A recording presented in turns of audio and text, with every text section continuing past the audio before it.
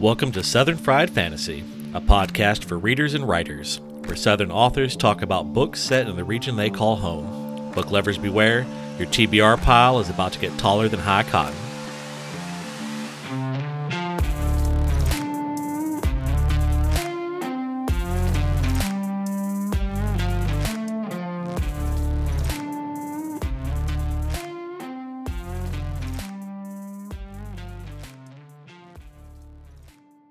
All right. Welcome back to another episode of Southern Fried Fantasy. I'm your host, Bob Magoo with Tales by Bob. And this week, I am super excited to have on Martin Shannon. I had the pleasure, I met Martin on the Urban Fantasy subreddit, where he was doing a series called Marty's First Look, where he would buy books and just kind of look at them, look at the cover, give his thoughts on the cover, read the back of the book, and read the first page. And I was lucky to be one of the folks that he did a video on. And so I've kept him in mind, and now he's here on the podcast. So Martin, thanks for coming on. Hey, thanks for having me. Yeah. No, I really enjoyed that video. It's one of those, like, I saw you kind of quit doing them. If you go to do them again, I'm sure there will be people listening to this that will reach out to you and be like, "Oh, hey, let me send you a book." Yeah, somebody made a joke the other day about that you could do like a Tinder for podcasters and video makers looking for people to interview and video, and it's like you'd get thousands of people in your DM sending you unsolicited background and questions. Yeah. Manuscripts they thought about finishing. Yeah. Oh, yeah. Oh, yeah. No, I briefly did a podcast that was just music based and for like indie music. And I was with an organization that's what they did. They supported indie music. And I was just reaching out to these bands like, hey, would you send me a few tracks that I can play?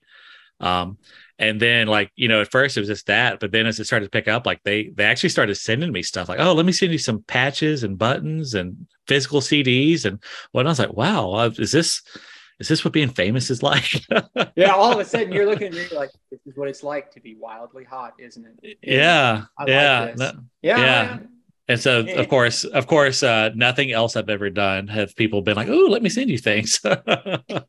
So, well, all right. So let's dive in. Start things off. Why don't you tell us a little bit about yourself and what ties you to the South? Okay, so I'm a Floridian, pretty much born and raised. I've been down here in different parts of the state pretty much my whole life. Traveled all over it, seen kind of all the weird, and that's really what inspired me to write the affectionately named Tales of Weird Florida. Yeah. I wanted to try to change the narrative a little bit to the extent that I could, away from the glitz and glamour, say, of the Miami Vice, the beaches and God, I'm showing my age by bringing up Miami Vice, aren't I? But to kind of the burn notice, if you will, maybe. Yeah. The glitz and glamour nightlife of South Beach, which is a part of Weird Florida, but it's just a part. And I think that's a piece that a lot of people see on TV, but then they sort of miss the rest of the state. And the rest of the state is just, it's $3 a weird in a $1 bill. I mean, it's a lot of strange, right? So, I mean, we got the middle of the state with absolutely nothing. It looks like the African Serengeti. It is flat as a pancake with squat palms, palmettos, sables, and just nothing for miles in both directions. One lane highways that rip through the middle of it. The old Yeehaw Junction. Yes, there is a town in Florida called Yeehaw Junction. We have got all kinds of strange, all kinds. So I wanted to try to capture as much of that as I could. And I wanted to try to give more, what we would say, more supernatural oddities and weird reasons behind the things that the sort of Florida manish meme that you get from being here and from leaving here and hearing about it when you go somewhere else. Yeah. Well, I love that. And so we're going to address two things right off the bat. One, there's a strong through thread in the South that Florida isn't the South, and I've never held with that. The Florida is very much the South. I joke that the Panhandle is really just South Alabama. It just doesn't know it yet. Yeah, no, it very much is. Yeah, Pensacola is just Montgomery with a beach. Right. Right. We And would trade you Tallahassee in a minute if we thought we could get something better for it. yeah. So the other thing is, this is something, the Florida man cliche that's out there. This is something that I learned a few years ago. Is the reason that that's such a cliche is Florida's laws are different. When someone gets arrested, it actually describes what they were like doing when they got arrested. So that's why it's not in Alabama. If someone got arrested while drunkenly wrestling a deer on Main Street, all it would say is drunk, public intoxication. There would be no mention of a deer anywhere. But in Florida, if you're drunk in the street and wrestling a gator, they actually put that. So all of it. And it makes the national and international news, which is why we seem so strange. They're sunshine laws. It's why we seem so strange. It's why there are whole, Reddits, or subreddit like sites dedicated to Florida man, because it's Florida man or Florida woman, and then they'll describe exactly what craziness, attempted to smoke squid, while driving under the influence, right? Oh, sure. Yeah. But to be clear, every place in the South is very weird. There's weird shit that happens everywhere, but we just don't have the same laws where we put that in the newspaper. We do. We put it in the paper. We put it in we put it on the evening news. It's And what's great is that sometimes I'll read or watch one of those and I'll kind of shake my head. My wife will be like, did you do something like that in a book? I'm like, yeah. I didn't think it would get quite that strange, but yeah. Yeah. So and we cover that right in the very first chapter of the book. Kind of lean into that sort of concept, and we try to give some more supernatural, if you will, reasonings behind some of the odd, we'll call odd Florida man, Florida woman actions. In the first chapter of the book, and we take it from there and into the whole series. Yeah, I've actually started reading your first one, and I can attest, quality read so far. Good. It is something that I did Taekwondo growing up, and just kind of reading this opening scene, I was like thinking back to when I was young, how that would have played out in Greenville, Alabama. Like it was a neat read. So I haven't finished it yet. I'm working on it. There are not enough hours in the day. Of course. But I'm enjoying it so far. So good. You do more than just Tales of Weird Florida. I see that you've really gotten into Vela here lately. Yeah. I'm one of those oddball kind of pulp fiction-y sort of writers. I like to write on an old timey device. It's an e-ink typewriter. And I will literally write on this e-ink typewriter every morning at 4 a.m. for about 2 hours, produce around 3,000 words, and then take my daughter off to school and, start my day. So that means, every day, in 8 days, I've produced a novella. Yeah. In, 16 to 21 days, I could produce a novel. I have written officially as per the company that manages the cloud backups for the typewriter. I've written over 1 million words on that device alone. Yeah. So I have so much content that Amazon's Vela service was something I could try to use to get it in front of people. And I think that if you're talking to anybody, that's the perennial challenge, right? That's that's the forever struggle, right? If you know anyone, listeners, who's an author, when not even so much buy their books, tell 60,000 of your closest friends to buy their books and to read, to write reviews and comments and maybe make really cool dancing TikTok videos. I've been trying to get my daughter to do that. I'm not quite hip enough for that. And the fact that I use the word hip would probably make her cringe. But right. No, I feel that. I mean, that's really the struggle. And if you're listening at the point that you're listening to this podcast, by the time we get here, I hope that you've come to realize that whether you go indie publishing, small press publishing, or traditional publishing, you're not going to really get any help with your marketing. Even like if you get published by Penguin, they're not going to put any money in marketing behind your book until your book if your book sells 10,000 copies, right out the gate, they'll be, oh, okay, let's put a little money behind this and see where it goes. You'll be lucky if they tweet it a couple times, Oh yeah. And so that is at this point, I honestly spend more time on the back end and marketing side of book publishing than I do actually writing the books, Sure. And it's a real struggle. So if you see a writer, especially an indie writer that has a book out, just know that secretly they're screaming at you, please leave a review. And sometimes not so secretly. Yeah. Oh yeah. No, I've told people like, all I want for my birthday is you to go leave a review. That's it. Yeah. That's all I want for my birthday. That's all I want for my birthday. Yeah. I agree. Yeah. So it is definitely a struggle, but so how's your experience on Vella been? I've had a couple authors kind of in my circle that have kind of jumped on it, and they've been having decent results with it. For Amazon, I don't feel like Amazon's really pushing it much. So they're really not.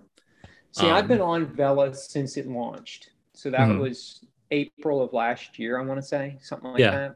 And for those who don't know, I'll give you the 30-second crash course on Vella. Vella is Amazon's short fiction service. So it's an episodic content, meaning when you read Vellas, which are sort of never-ending stories, serialized content from an author, you pay for them with these little tokens, and you're basically paying for a chapter at a time. The tokens are fractional pennies. They're very inexpensive, but the idea is that you find an author, you read a chapter. It's really designed to be read maybe on your phone, on maybe an iPad. It's designed to be, in fact, for the longest time, they only had the service available for iPhone devices. It took forever for them to get it to Android, and it's still not on the e-ink Kindle, I don't believe. So the idea behind Vella was to sort of capture the same market that's huge over in Asia, the sort of serialized fiction market that's big overseas. Yeah. I think when I launched, I put 4 Vellas out. 3 of which I pulled within the first 60 days. And as it's a funny story, I debated pulling the 4th because Vella is a platform that if you don't bring your own fans, you won't find any, right? It's not, like you said, it's not a well-known platform. So I wasn't having a lot of success. And the 4th story was a horror story, a horror thriller called The Last Sunrise. It's a gritty, juicy, revenge-ish sort of first-person perspective. Female main character, Mallory. It's dark. It's a dark sort of really compressed narrative, tight band focus. I mean, you're right behind the eyes for this woman. And it takes place in the middle of the Sunshine State, which, as you can imagine, as a vampire, if you're living in the Sunshine State, you're going to have a really bad time. Okay, yeah. And it's sort of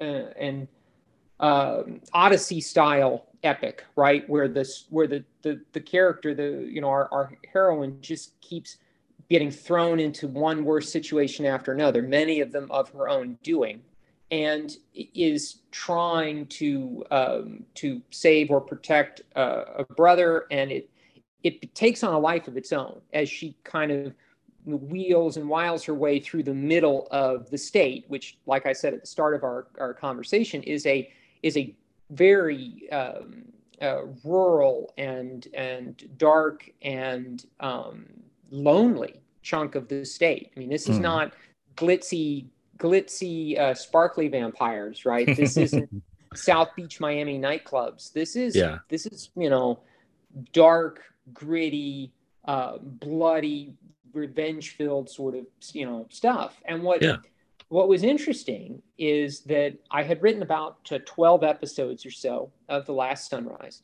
and I had actually contemplated on pulling it as well and saying, you know what, this just didn't work for me. I gave it a good try. This didn't work out. And a young woman found me on Twitter and sent me a DM. We became friends, and she said, I am absolutely in love with The Last Sunrise. I am dying to see how this story ends. Now, mind you, I don't pre-plan anything. I'm a pantser from the word go. I mean, I believe in a concept called frameworks.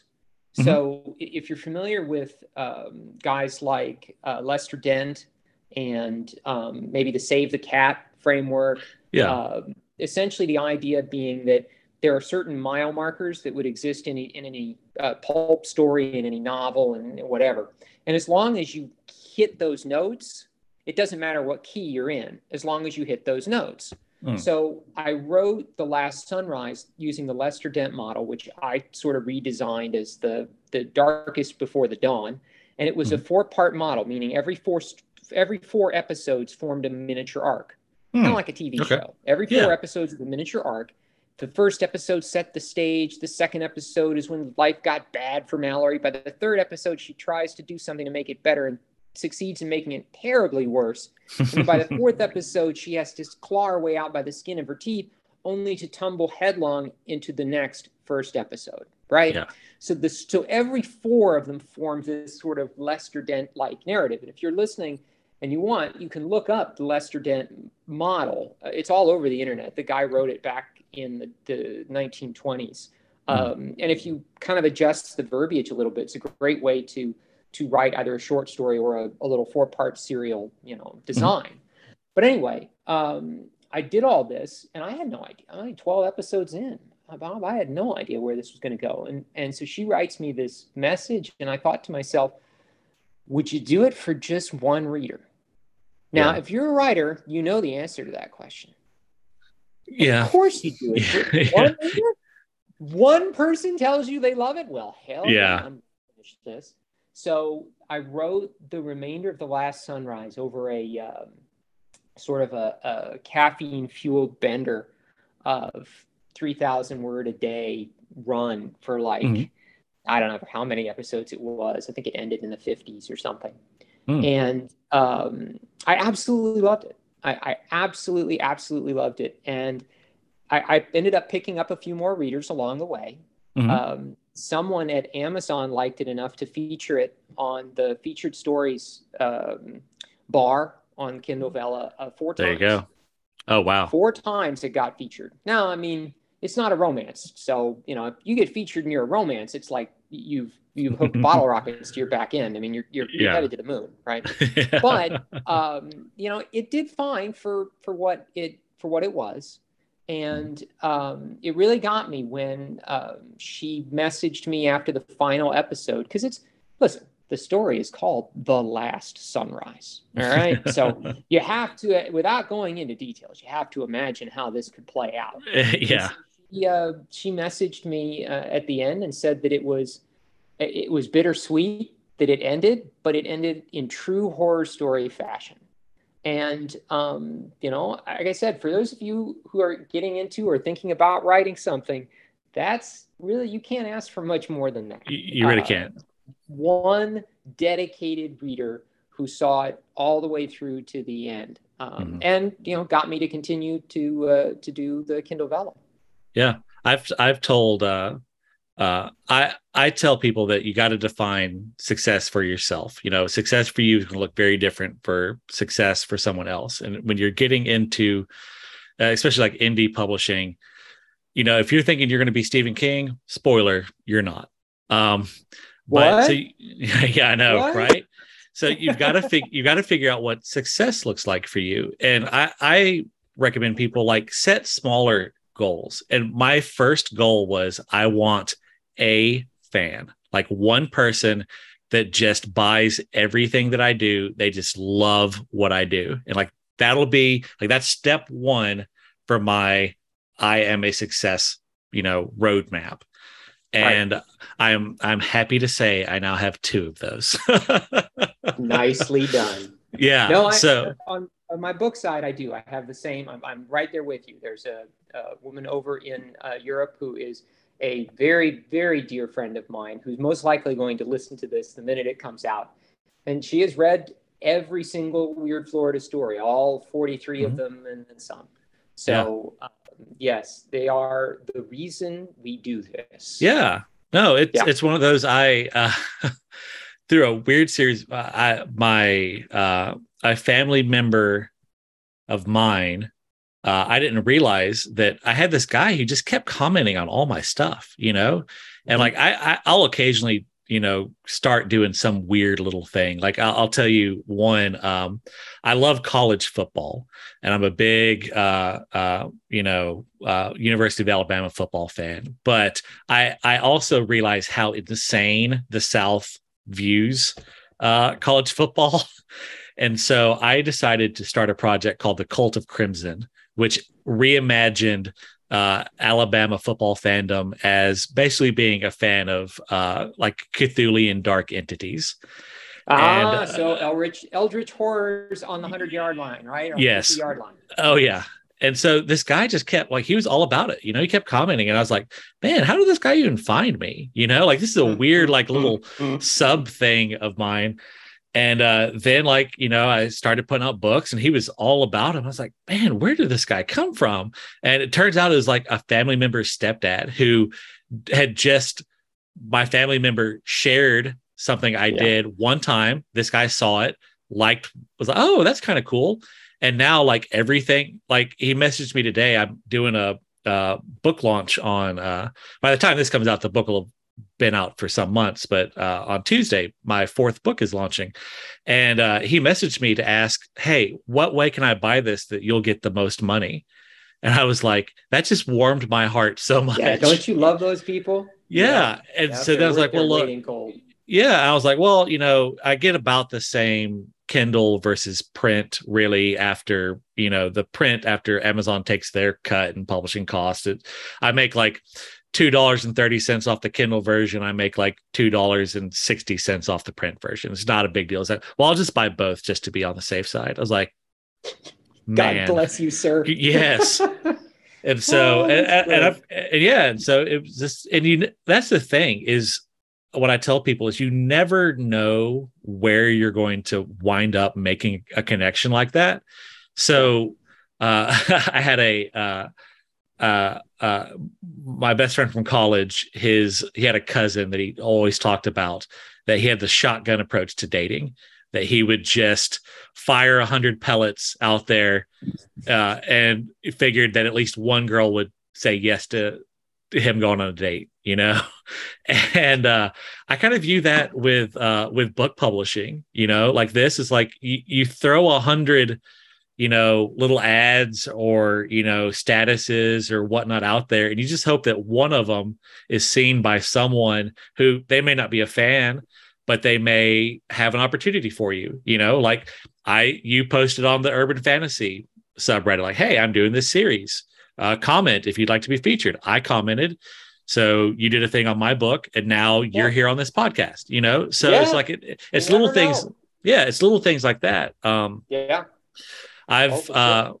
I met a guy an author at Dragon Con, and we kind of kept emailing after. And since then, we've started doing events together. It's these little things along the way. You never know what's going to be the thing that pops off for you. So Sure. just keep plugging away, and hopefully, if you're lucky, things will pop off. Yeah. Luck does play a huge role in it. I tell people all the time, it's a very simple secret. Be lucky. Yeah. Do not be unlucky. Very simple. Yeah. Yeah. No, it's Oof. It's what's the old cliche phrase? It's hard out there for a pimp. It's Yeah. it is indeed. It is indeed. Yes, it So, is. all right. So you talked about. I normally ask like, what kind of element of Southern culture do you like to show? And I like how you were talking about like you like to showcase the weirder side of kind of Southern culture, kind of like highlight it and then twist it to make it magical. Yeah, Um, I think the big thing with all the weird Florida books, especially, not so much with The Last Sunrise. The Last Sunrise, it was more like a Deliverancy style, sort of dark and mysterious. And the real villains maybe weren't the vampires as much in that story, right? It mhm, it got very interesting to follow as you're slowly, sort of unraveling what went on. And I've done that in a couple of other Vellas when I did the apocalyptic The Pearl. Was the mhm. same way. We unravel the story piece by piece, jumping backwards and forwards and backwards and forwards as you're trying to figure out who was really the bad guy and who isn't.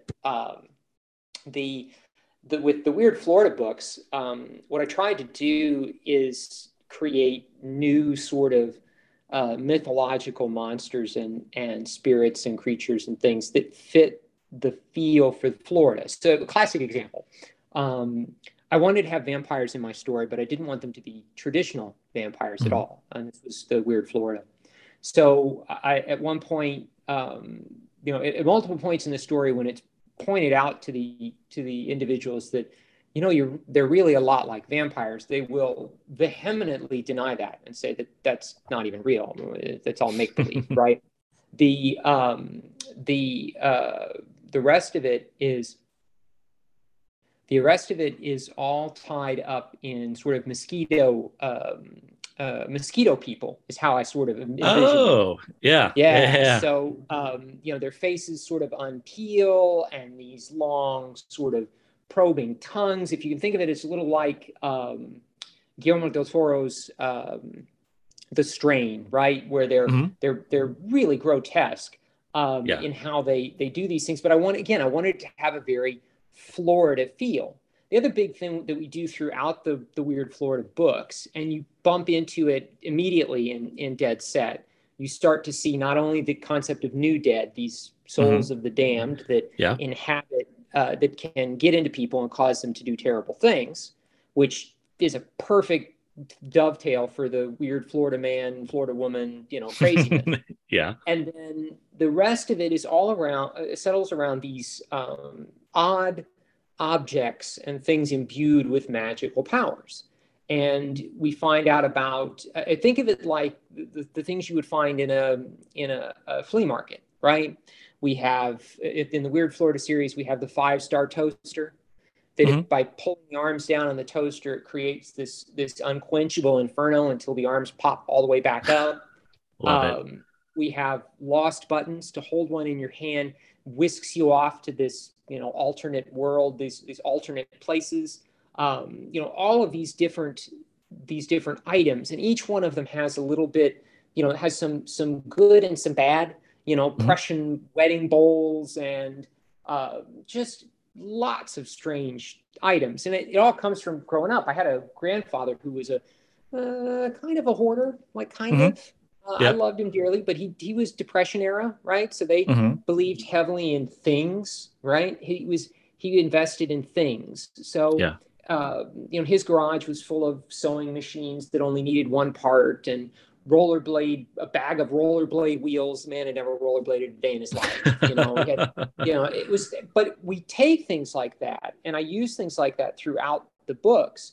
Our hero Gene, who's a magician and father, he has other people in his sort of arc and orbit that use these different items. He uses these items from time to time, and they exist to sort of continue to sell that weirdness narrative of Florida, right? If you Yeah. come down here, if you know people that live here, they will take you to a flea market.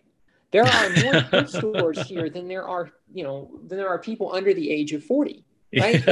It really is. And what's interesting is everyone, the people that shop at them, they value these treasures, Mhm. these little, I got these horn rimmed glasses that, I was able to use them to read. So I think of all the money I saved.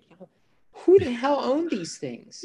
And I Yeah. mean, you're going to sit, well, oh, that's just, well, but that becomes, again, part of the stories that Hmm. make up this place. So I love the idea of taking the thrift store junk, the flea market, flotsam and jetsam, and giving it, magical powers, and also making it so that normal folk look at it and think nothing of it, Yeah. right? That's a really interesting way to showcase the strange shine state that only someone who's visited here really understands. Yeah. No, I actually a with my series a thrift store that is based on the one of the thrift stores in the town where I went to college. The Christian Mission was its name. Mm. Uh, it crops up all the time because Mm. my my main character robs it basically. People, they always drop off their stuff around back, and he just gets there first, takes the good stuff, and goes on about his day. And yeah, thrift store culture, I'm sure every place in America has a little bit of thrift store culture, but I know a disturbing number of people that is their lives. Oh you yeah. know Oh yeah. And with all our retirees down here, we have a lot of people that are looking for bargains, and then a lot of people Hmm. who move here and that are trying to unload as many things as they can. Yeah. Right? They're trying to jettison their lives, and of course, it's rather morbid, but we've heard the phrase before that Florida's God's waiting room. So there are a lot of people that pass on down here whose estates end up in thrift stores. So Yeah. it is a fun thought exercise to even walk through there and just whip together names for these things, and what oddity they could do, and jot it down. So yeah, it's a big part of the Weird Florida series for sure. Yeah, I love it. I love it. I and that's something I read. I think it's Japanese mythology that has this concept that if anything, like inanimate objects, make it 100 years, they become like enchanted or something like that, or they become inhabited by a spirit. There's like a concept of that, and it kind of plays to that. Like and I've always loved that idea that if something can just last long enough, it will become magical. And I joke my dad was a hoarder. He just had 90 acres with which to spread it out on. Mm, And I yes. just think about all this old junk that he had, that if just stumbling upon it someday and discovering that it had some sort of magical ability because it was so old. I just love Right. that idea. So Well, and I mean, you think about it. You and I are probably not far apart in age. no, we're pretty close. Yeah, I would guess. And I think we grew up with that, with an era of everything is mass produced, and everything you Hmm. buy at the store is, machine spit it out. And, you know, it, there's a certain there's a certain sacredness to something someone made by hand. I mean, it's not Hmm. surprising that my daughter prefers going to Etsy to buy things than, Amazon. Oh I yeah. think there's a certain je ne sais quoi of having the item be be handmade, or be, like you said, old and fabricated, perhaps using skills that don't even exist anymore. I mean, Yeah. hell, I had a toaster that I burned the snot out of my fingers on, which is what became the 5-star toaster. Yeah. But the idea was that thing was like 60-year old when I got it. That thing was like iron, like heavy casts. Yeah, yeah, it was a mess, but it worked, and Yeah. boy did it work. So I think that's a certain, there's another piece to it, is that some of these older things, they were built before everyone figured out that you should just make stuff that people throw away and have to buy a new one in 2 years. Yeah. Uh, Well, so and some of this kind of that plays on that is, and it grows more and more every year. I think, for example, bladesmithing, yeah, because of shows like Forged in Fire that are out there, more and more people are making knives these days, and and they're getting into blacksmithing because of that. And uh, I think it's SM Sterling he wrote the Emberverse books. He has this theory that the first world would actually do a lot better in the event of like societal collapse, because so many people in the first world have the free time to invest in hobbies that are useless in modern society, but like blacksmithing or things like that. And so if there was a societal collapse, there was an EMP, a sunburst that destroyed all electronics, that we'd be better positioned because we have so many people that have useless hobbies. Whereas in the third world, it's much more of a survival culture. They don't have the time and resources to devote to learning pointless hobbies. So yeah, I can definitely see that. And like I can attest that I know, like growing up, I didn't know anyone who was into vintage clothes. That was not on anyone's radar.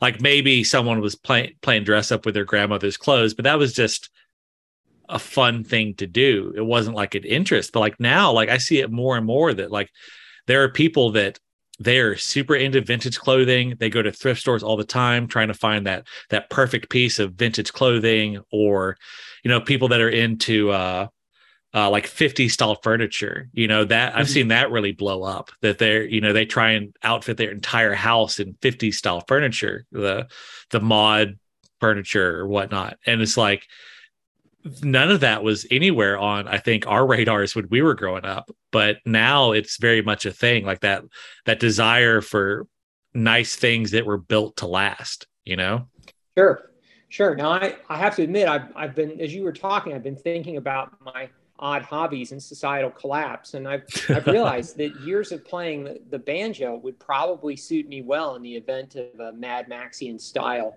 global apocalypse. There you go. I might be able to use that to communicate with the natives. Well, you're a storyteller and you have a banjo, so you're basically a bard. So, oh man, there you go. Yeah. Okay. Live your ultimate D&D fantasy. Fits, right? Oh yeah. Yeah. No, I was briefly a leather worker. There you go. So you could make those shoes that would fit us.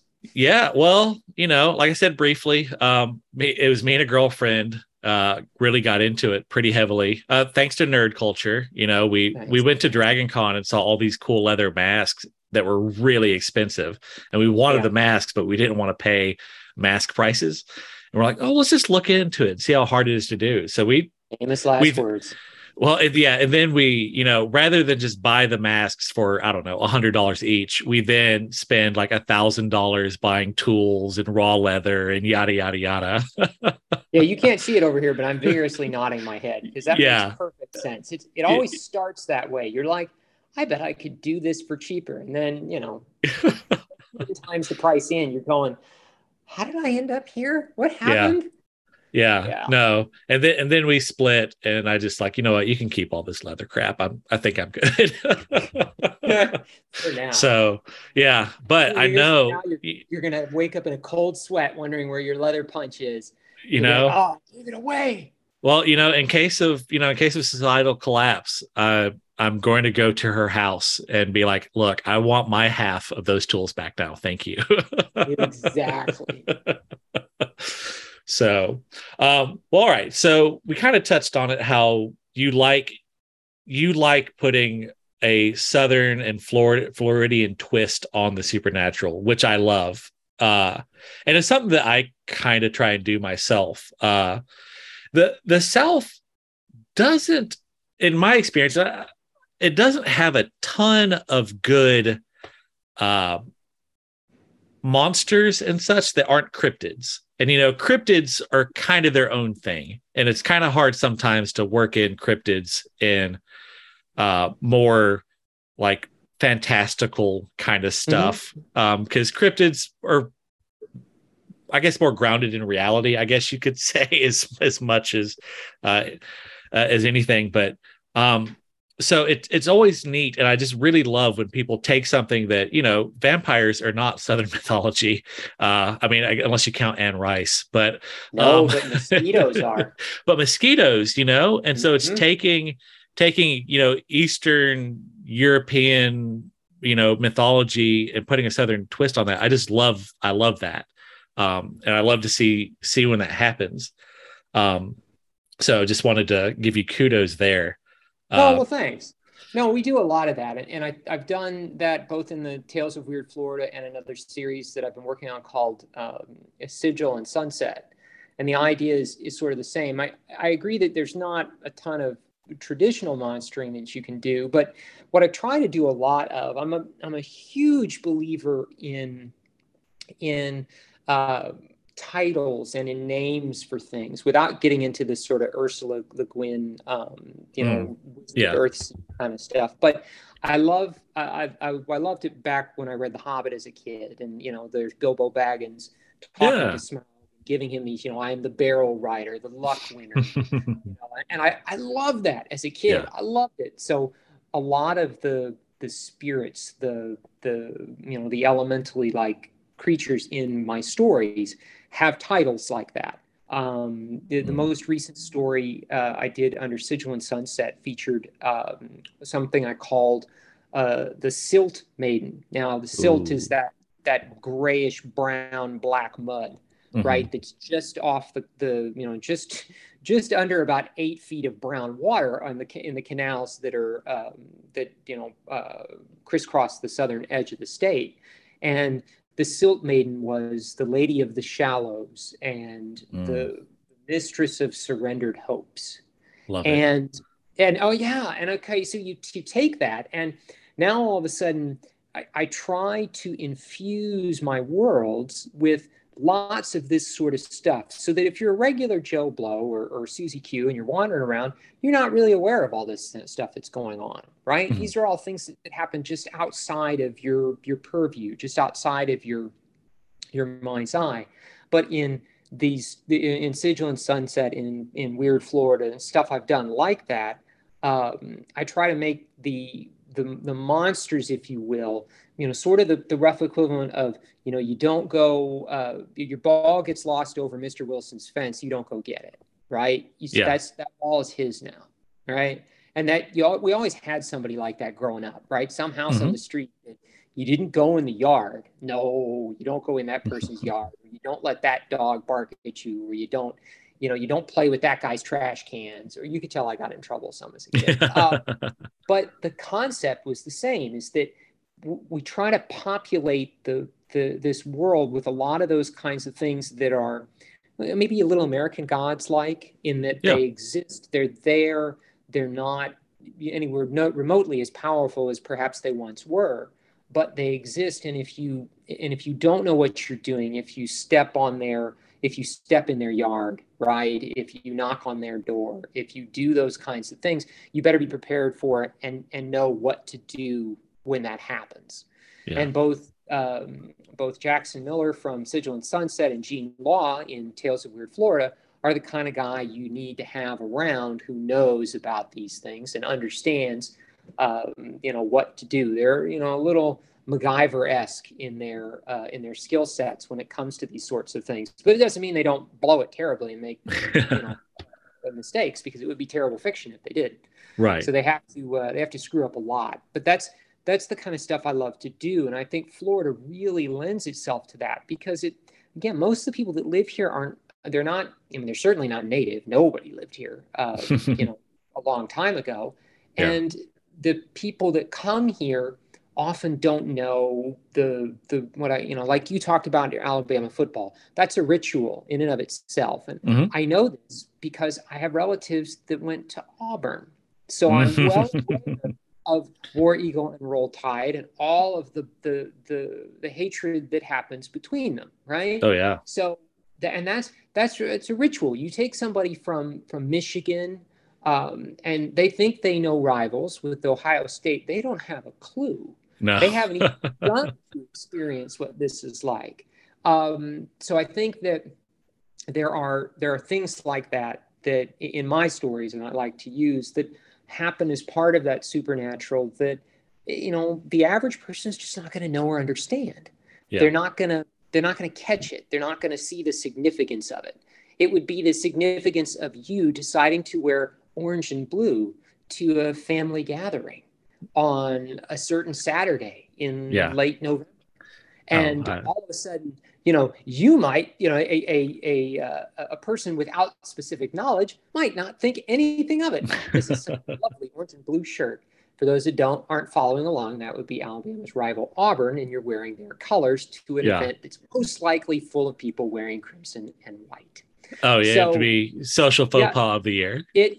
and social faux pas, but it even extends beyond that. So that's what I try to do with the supernatural stories that I tell. I try very hard to steal from Neil Gaiman and Mm-hmm. from some of the more whimsical and downright frightening things that he likes to do, the things that Guillermo del Toro likes to do, and Chuck Mm-hmm. Hogan did in The Strain.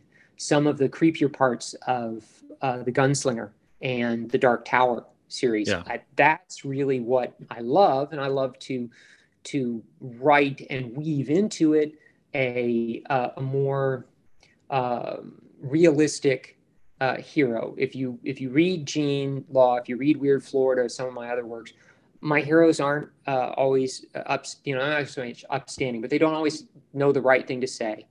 They often crack jokes at the worst of times. They try to make light of a painful situation. Mm-hmm. They do the kinds of things that we would do, Yeah. if I would like to think we would do, if we were dealing with that sort of situation. So it's a lot of fun. It's something that I've enjoyed doing immensely. I mean, you don't get up at 4 a.m. and do this if you're not enjoying it. Uh, Exactly. you sacrifice a lot of sleep to put these words down, but Mm-hmm. it lets us tell a story and to share the imagination of what I see when I go outside that Yeah. maybe other people don't. Yeah. I want to touch back on when you're talking about the names. Mm-hmm. And it is something I'd never really thought about, that about how The Hobbit and Lord of the Rings being so influential on Oh modern yeah. fantasy. And probably my favorite fantasy series is The Black Company by Glenn Cook. Mm-hmm. And it's chock full of those names. Like there's a group of 10 wizards called the 10 Who Were Taken, and they all have just these over the top amazing names like Soul Catcher, the Yeah. Limper, Oh the yeah. Hanged Man, and stuff like that. And that was a huge influence on me. I also I have not ever put any of it out, but I have some fantasy novels that I'm Mm-hmm. will eventually see the light of day. I'm just sitting on them for now. But I do the same thing. Like the names like that, and I think I'm a huge Lovecraftian fan. Mm-hmm. And I think part of what drew me to that is all these over the top glorious names like the Whisperer in the Dark, Mm-hmm. and things Lurker at like the that. threshold. Yeah, I just Yeah. love all that stuff so much, and I never really kind of tied it back to The Hobbit, but it very much is a thing in The Hobbit. And it just makes me think of how much of that's been lurking in all of fantasy's mind ever since. Oh yeah, no, I mean, remember Bilbo uses his lines when he talks to Smaug. He also, Mm-hmm. when he fights the spiders in Mirkwood Forest, Mm-hmm. he has, the spiders want to know what it is, and he says, "Tell them it Yeah, is sting." yeah, And yeah, no, it's really, I mean, hell, even Smaug has his own, the chiefest of all calamities, right? I yeah, mean, these are great, and I use this stuff. I think what it does is it provides a sort of evocative, and that's one of the things that writing fiction is. It's hard to write emotion. You mm, really have to draw it out like you're coaxing a catfish out of a hole, right? For those that have never lived in the South, you stick your hand in the hole and you wiggle your fingers around in the hopes that the catfish will bite your fingers. yeah. This is actually something people do. Mm-hmm. Oh yeah, look it up. It's called noodling. Called noodling. Yes. So Yeah, really, what you're doing as an author, at least to me, is you're noodling for emotion. You're noodling for it, and what you have to do is I have to give you, I can't say, and he was sad. That would be terrible. It would mm, absolutely be terrible. What I have to do is I have to noodle for it. I have to have some inner dialogue where there's some questions and some debate and some argument and some concern, and then I have to have him try to do something perhaps that a guilty feeling person would do. I mean, you have to noodle for that emotion. And I think using terms and using descriptions like that, using titles like that, noodles, it wiggles the fingers in your brain, right? Yeah. I mean, that paints a really nifty picture, doesn't it? That I'm sticking my fingers in your brain Yeah. and wiggling them. But Yeah. it's true. I mean, it wiggles those fingers in your brain and it makes you fill in the rest. One of the things I've done from time to time is I do some like writing assistance with folks that are getting started, right? And I've been doing this for a number of years now. And so we work on, I've helped them out with different things over the years. And one of the big things I love to do is, for me, it's not for everyone, but for me, less is more. Yeah. You don't have to give me all the deep, gritty detail of who moved where and when. You don't have to set the stage for me. Let my mind fill in the different pieces. Let me imagine up the gaps and fill them in with color. I mean, I think that, to me, that works the best. But it's not for everyone. Well, I think it works exceptionally well in horror. Yes. This is something because that's where I really started. I was more of a traditional horror author before kind of shifting to urban fantasy. And the thing about it is no matter how good of a writer you are, at the end of the day, you will never be better than somebody's imagination. And if you sit there and spell out every aspect of the creature, of whatever horror, whatever mystery there is, it's never going to live up to the expectations of the writer. But if you give hints and let the reader fill in the gaps, they will fill in a better picture for themselves than what you would write, and they will love it more for it. Oh, yeah. And they'll love you for it. And they'll say weird things to you like, I loved how you described the monster. And you'll sit there and go, I never described it. Oh, yeah. Okay. Yeah. Great. I'm glad you loved it. Yeah. I agree completely.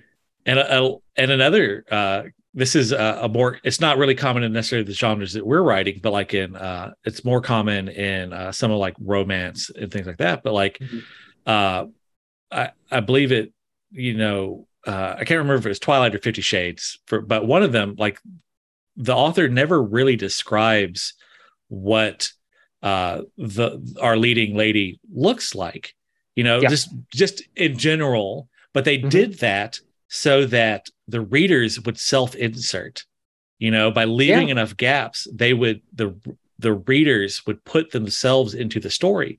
And that's partly why those were such successes, is because people could self-insert, and people do love to be able to do that kind of thing.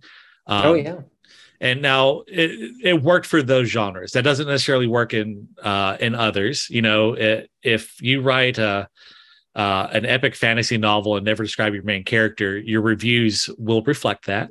Well, expectations, right? It's all about expectations. It's if your readers like tomato ice cream, you damn well better give them tomato ice cream. Now you can put some different kinds of sprinkles on there, but you best be serving up heaping bowls of tomato ice cream if that's what they want.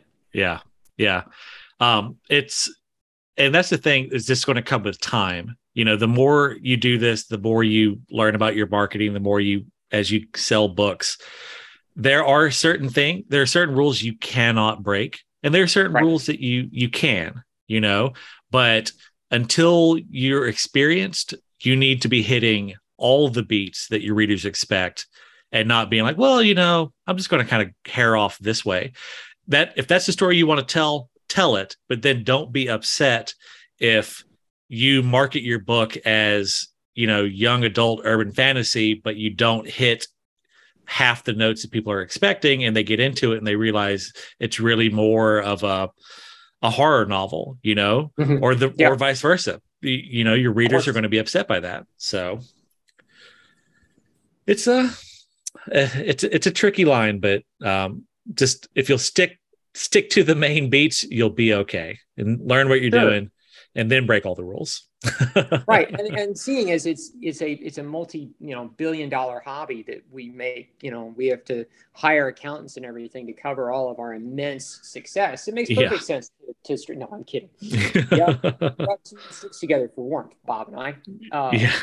Yeah, no, but you're right. You do. You want to hit the right tropes. And I think one of the other things I have this discussion with people all the time is that I could write anything I want. The goal is to write something, is to find the magical space where those two circles intersect of things I like to write and things other people like to read.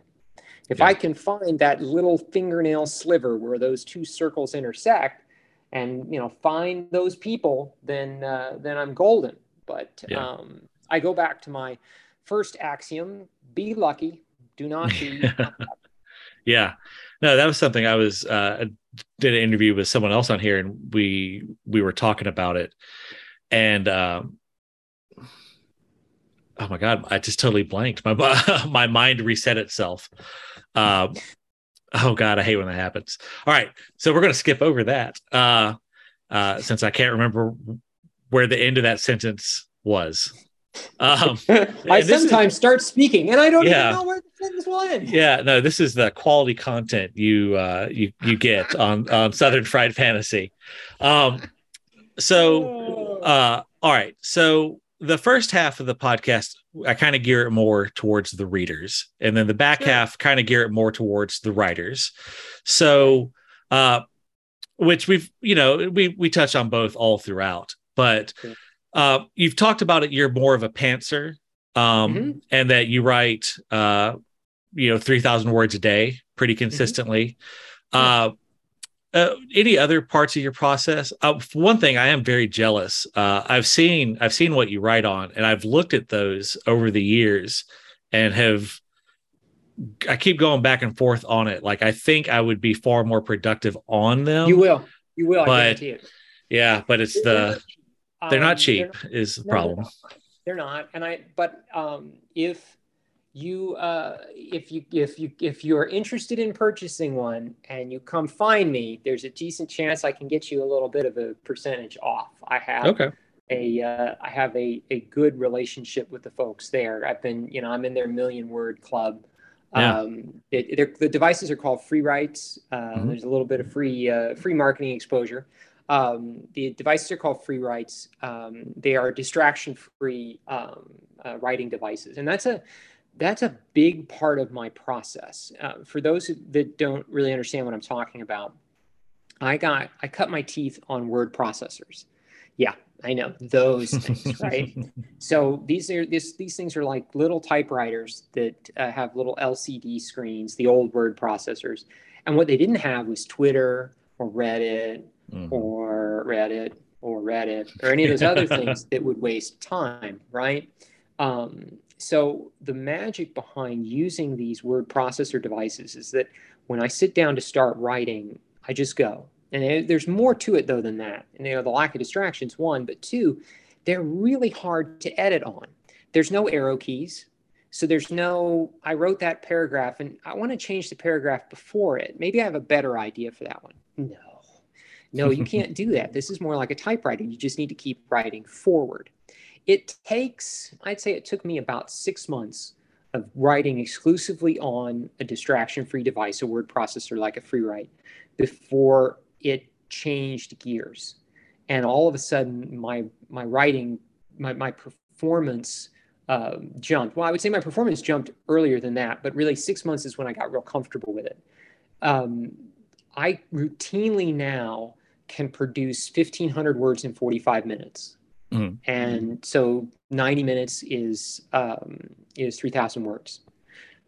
And that's without an outline. That's not sitting down and saying, okay, what has to happen next? Let me check my beat sheet here. Let me look at I've been doing these frameworks for so many years that based on the number of the episode or the number in the 4-part sequence, I know exactly what beats would have to happen. So I just write. But the magic behind these devices is that there are no other distractions. When you're there and when you're working on it, there's no, let me check my email. Let me look up the name of that. Is that called a this or is it called a that?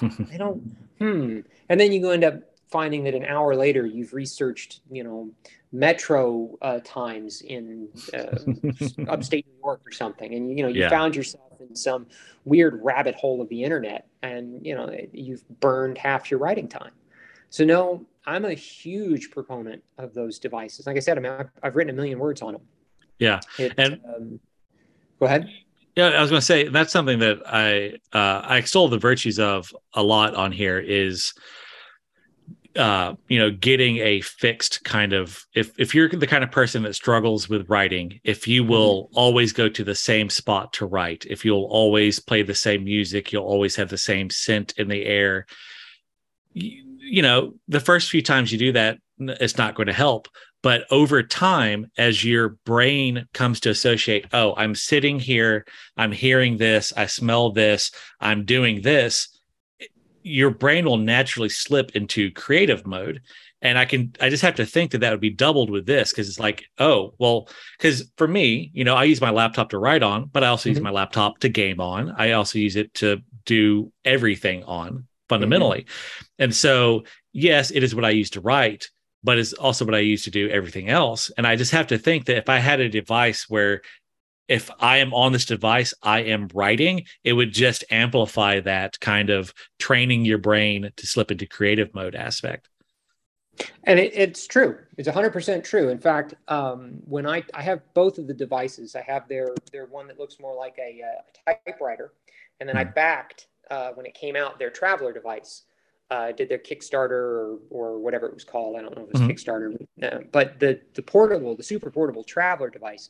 And it's exactly the same way. When I take the traveler device and in the 72 hours of winter we get down here, I go sit outside and I've got that device in my hand. I mean, it's an e-ink screen with a battery life measured in weeks.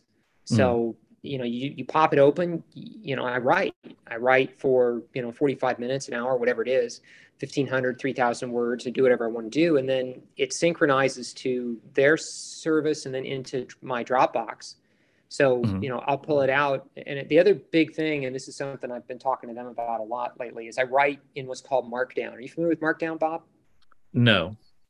Okay, so Markdown is a really, really simple text tagging syntax.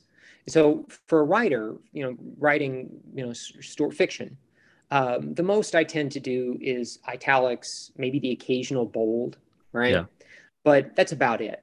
Well, the problem was when I was originally writing on these word processors is there was no way to flag something as italic or bold. So I'd have to port it into something like Scrivener and then go back and figure out which lines I meant to italicize and which lines I meant to bold. And sometimes I would put a little I in front of it or something to try to remind myself. It was a pain in the butt. Yeah. But if you write in Markdown, very simply put, if I put a single pound sign for normally aged people, that would be the hashtag, in front of the line, it becomes the chapter header, right? I like to name my chapters. I've never been a fan of chapter 1, chapter 2. I have names for all my chapters. Very much same. Again, it goes back to that evocative language, right? I like to insert dad joke style puns in there and all sorts of stuff. But when I have inner monologue, I have it italicized. If you put an underscore in front and behind whatever it is you want to italicize in Markdown, it will automatically be turned into italics. And again, it's really, really simple stuff. So I can type this on any regular word processor. And first line has a hashtag or a pound sign at the front of it. Anytime I'm doing internal monologue, I put underscores before and after. Yeah. The magic here is that when I'm done and I import this into whether it's Ulysses, if I'm doing a serial, or Scrivener, if I'm doing novels, novellas, and short stories, it automatically modifies all of that into italics and chapter headings and all that stuff. I don't have to do anything. So again, anytime you're taking one less step, there's less chance of mistake, error, typographical error, etc. So what I'm able to do when I'm writing on a word processor is draft, import into an editing system that will automatically have all of the formatting applied. So my italics and my chapter titles and any bold or whatever I'm doing, all of that's instantly done. Then I can go from there into something like a pro writing aid to clean up my inevitable spelling and grammatical errors. Right. And then from there into Google Drive so that my editor can mercilessly tear it to shreds. And Yeah. then I can pull it back out of there and apply those changes into Scrivener or Ulysses, et cetera, and I'm ready to go. I have completed content. Mm. And it saves a lot of clicks and highlights and stuff like that, which you know as well as I do. Even cutting and pasting is a recipe for disaster at least once. Yes. You will screw something up at least Mm-hmm. once cutting and pasting. So those devices have been really, I could not have become the distraction-free writer I am today without them. Yeah. Now, I mean, I can open up an iPad and pull up IA Writer or Ulysses and crank 1,500, 3,000 words and not be distracted because I've been doing it for so many years. I'm trained. My head is mentally trained to do this now. Yeah. But as far as having dedicated hardware that, like you said, it evokes that feeling of I am a writer when I'm using this. Yeah. And it changes that mindset. It's worth it. Yeah, they're not cheap, but I got to tell you, I didn't expect it to be as powerful as it was.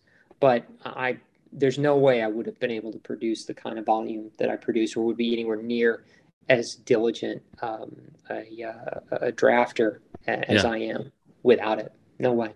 Yeah, no, I love that. My only real concern is I've always pretty early on I decided I wanted to track my word count, and so I love spreadsheets. I have a real love. Like I'll at the drop of a hat I'll make a spreadsheet for anything, and so I've been tracking my writing from the beginning of my career. And last time I went and did a big overhaul and update, I was sitting at like 1.3 million. And that's my only, it's like, well, damn, I've already written 1 million words. I want to be part of the 1 million word club. Damn, it took a long time to get there. It does. I did mine during the pandemic. I made that my solemn goal during the pandemic was once we went into the first lockdown, I decided I was going to write 1 million words. And then it took about 18 months. Pandemic kind of ate a little time. But it took 18 months, and there's, they give you the metrics as you go. So, I mean, every day I could open up Postbox and see how many words I typed that day, as I rolled my way through. But I did, right now as it stands today, I could put out content on either Kindle Vella. I could put out content on Kindle Vella between now and 2025 with an episode happening every single business day without picking up a pen. Yeah. I wouldn't have to type another word. And then still had stuff left over for the, at least a half a year afterwards. Yeah. So, yeah.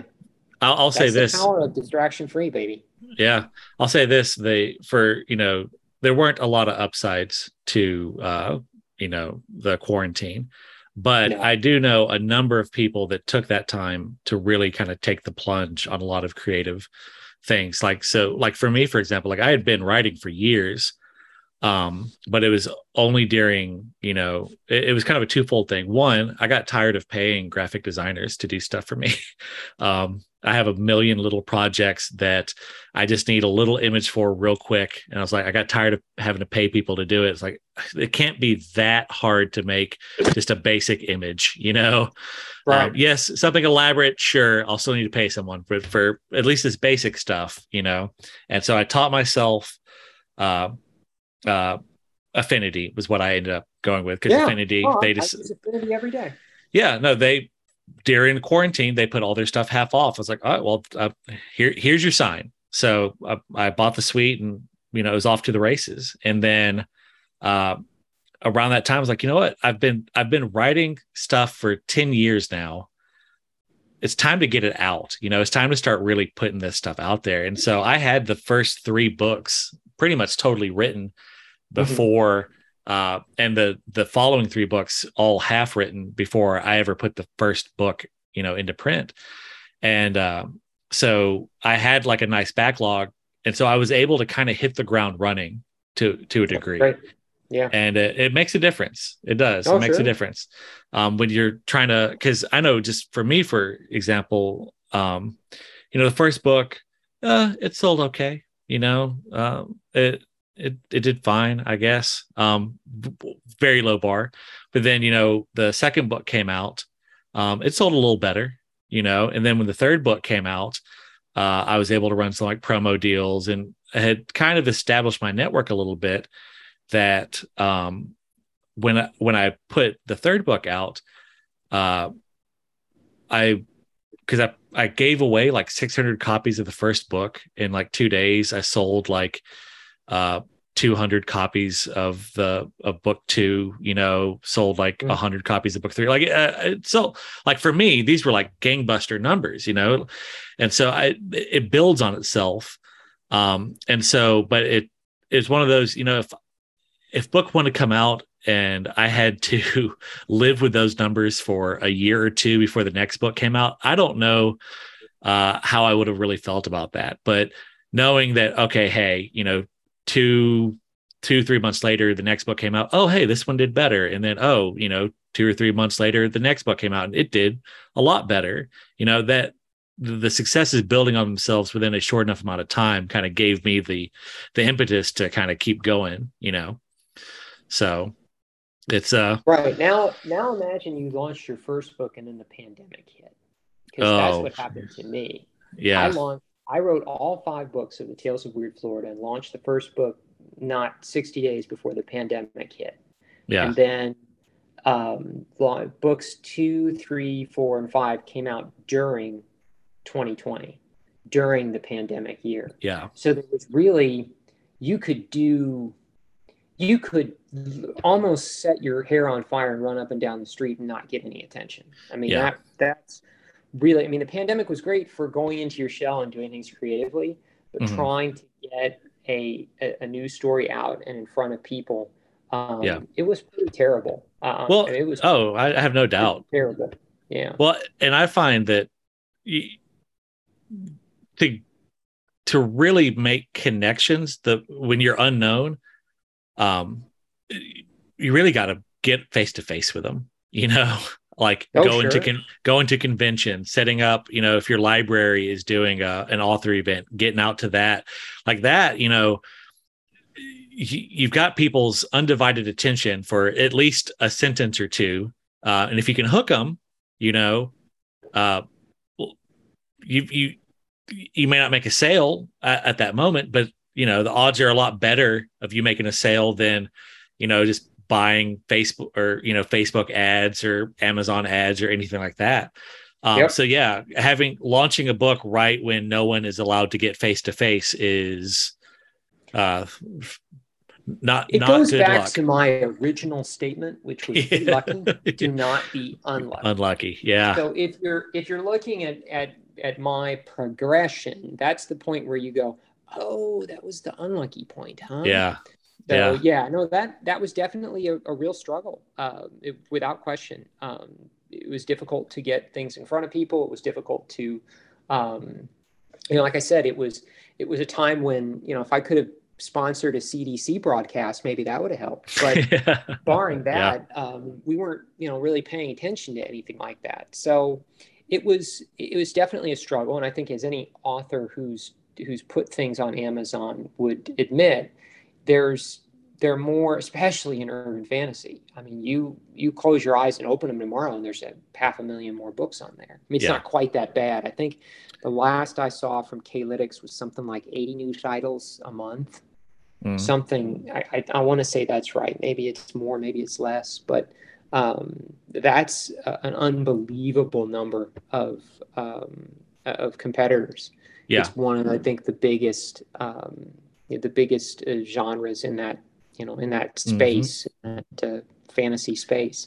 Now, of course, different ones are picking up now. I think I read that epic fantasy, thanks to things like the Wheel of Time and some recent Amazon's Rings of Power that I will try hard to avoid.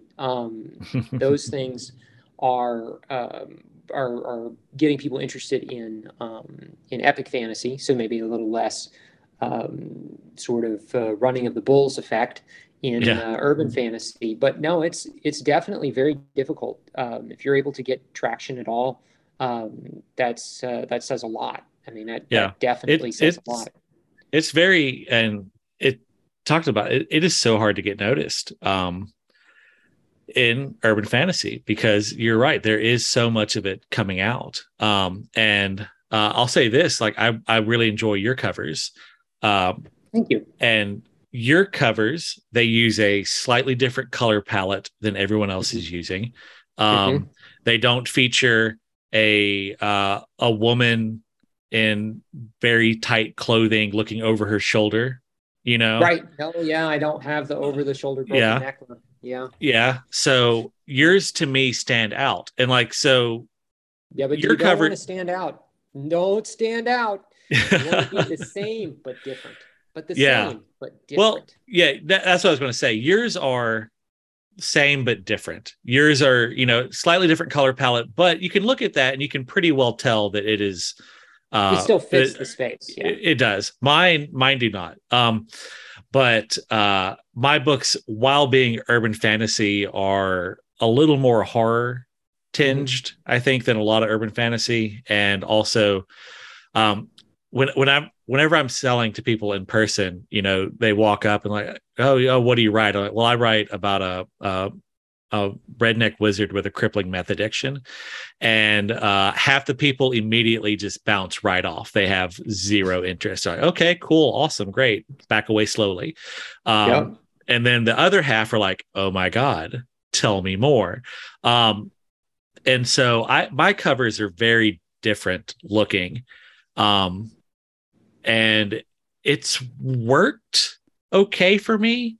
Um, but I know a lot of people have looked over my books because I don't quite fit the mold. Um, but this is one of those deals where I just felt like I had to break the rules because I just like this style of cover so much. Like, at Sure. the end of the day, I had to make the calls like, look, I want this to be a book that I want on my shelf. So I went that way. But Right. You were just imagining that when Oprah called and she asked you, you'd be like, I did it my way, Oprah. And I think that's what made all the difference. yeah, yeah, no, I'm definitely. I feel like I'm shortlisted for the Oprah Book Club. Definitely, definitely. Yeah. Yeah. When you're on there, I'll have you bring one of mine just to be like, yeah, Yeah. I was reading it. Just hold it under your arm. Right. Oh, That's no all. doubt. I got you. I got you. Thanks. Um, Thanks. Good. all Good. right. So, talking about the distraction-free writing, Sure. because I don't like money, I have a master's in music industry. So, I'm always Nice. curious to know when you write. Mhm. Do you listen to anything? Do you keep it if you're going for the distraction free? Do you just try and keep it as quiet as possible, or is there music? What's kind of going on sonically as you write? Well, it depends on what I'm writing. So there was a time when I wrote a sort of a dark, rather, I don't know, cyberpunk adjacent. So I was listening to a lot of ambient music. Mm. When I write The Last Sunrise, I did a lot of folk music, a lot of modern folk music. Speaking my Um, language. yeah, so I mean, I'll kind of alternate it up. I'm not great with individual, I'll listen to like stuff like Steep Canyon Rangers and Steve Martin, and Mm. yes, the comedian does do music for those listening. He's a hell of a banjo player. But beyond that, I tend to pick stations that, Hmm. whether it's a Spotify or an Amazon Music or something, pick a station and just let that roll over. Yeah. I tend to stay away from too many vocals.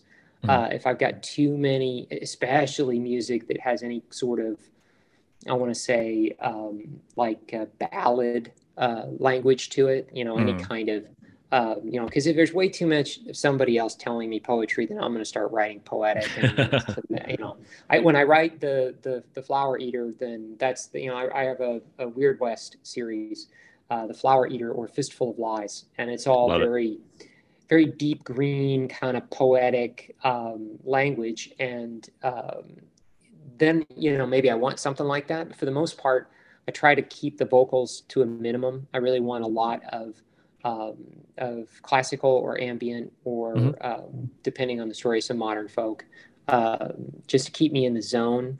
um, But yeah, I mean, I was gifted a set of noise canceling headphones from my Hmm. wife and daughter about 3 4 years ago, and they are, after my children and my dog, they're probably my most treasured possession. Yeah. To be able to put those on and make the TV and the Discord that my daughter's on with 1,600 of her closest friends, to make that all vanish Yeah. is a little bit of modern magic. I mean, Yeah. it really is. It's a little bit of modern magic. So Love it. Love it. yeah, I keep them So, on I have a skull that sits on my desk, a mhm. memory that reminds me that we are all going to die, and that Mhm. skull holds my noise canceling headphones. So it Perfect. is, yeah. I figure that fits the motif, right? Yeah. Yeah. I love that so much. Um, so I noticed doing my research on you, you are a bit of I don't know if you play D&D specifically, but that you are a role player, it looks like. Yeah, yeah. I went way back. I started with D&D back in the first edition days, Mhm. right? So I Okay. started back in the early '80s Mhm. with first edition AD&D. I kind of missed the box set world. Mhm. I wasn't quite old enough yet to really have dug into that, but I totally got into 1E and then 2E, of course, in '89. Yeah. That was a big part of my life. And then, like everybody else in the '90s, I became really goth with my role playing game, and I was a massive fan of Mage.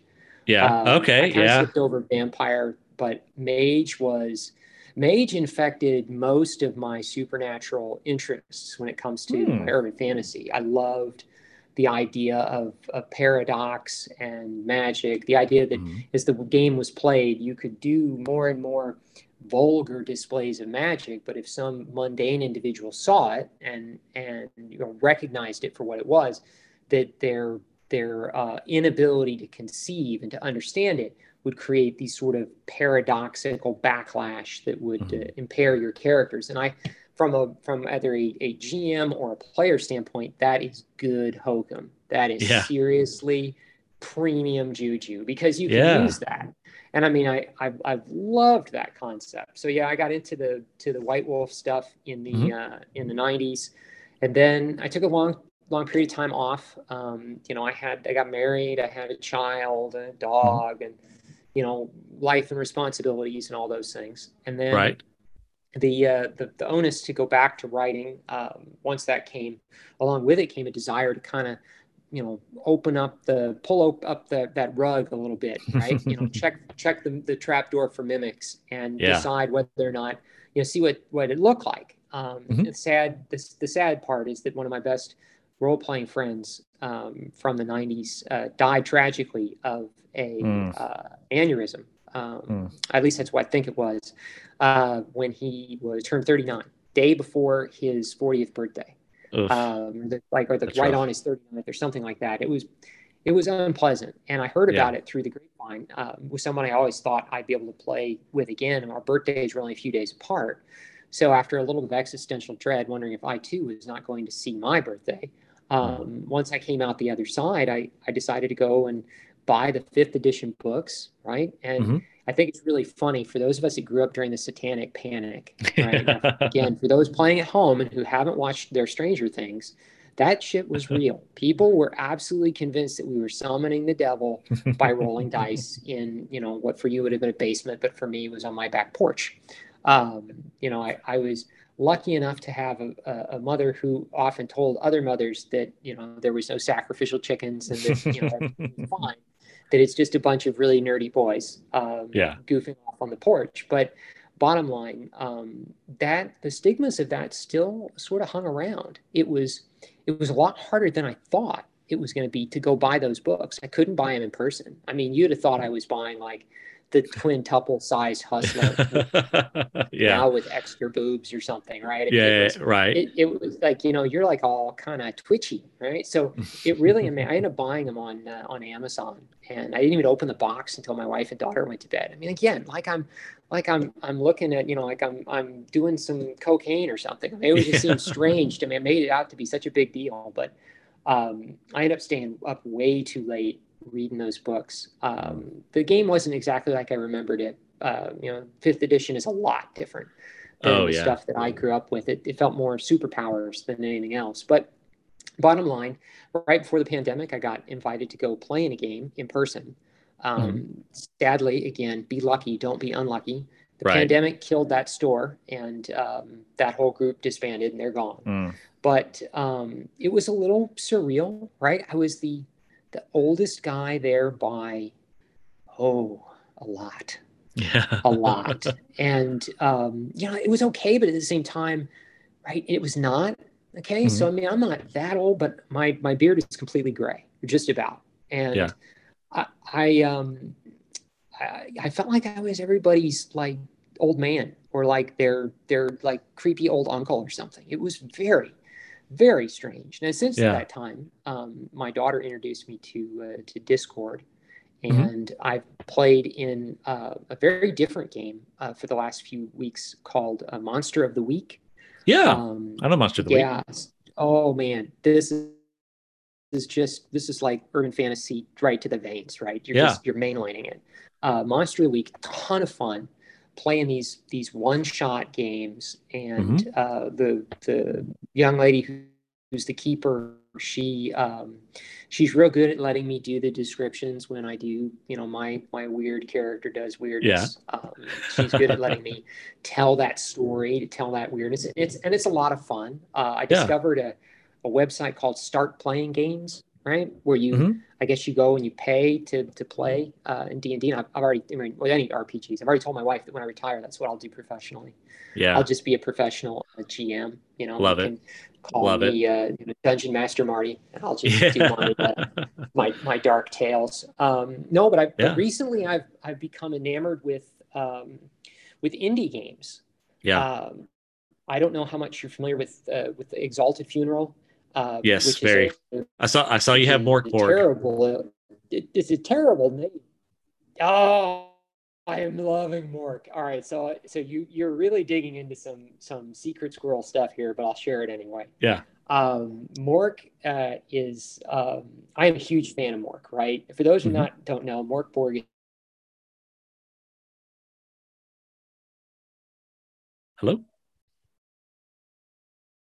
Hello? Marty? Hello?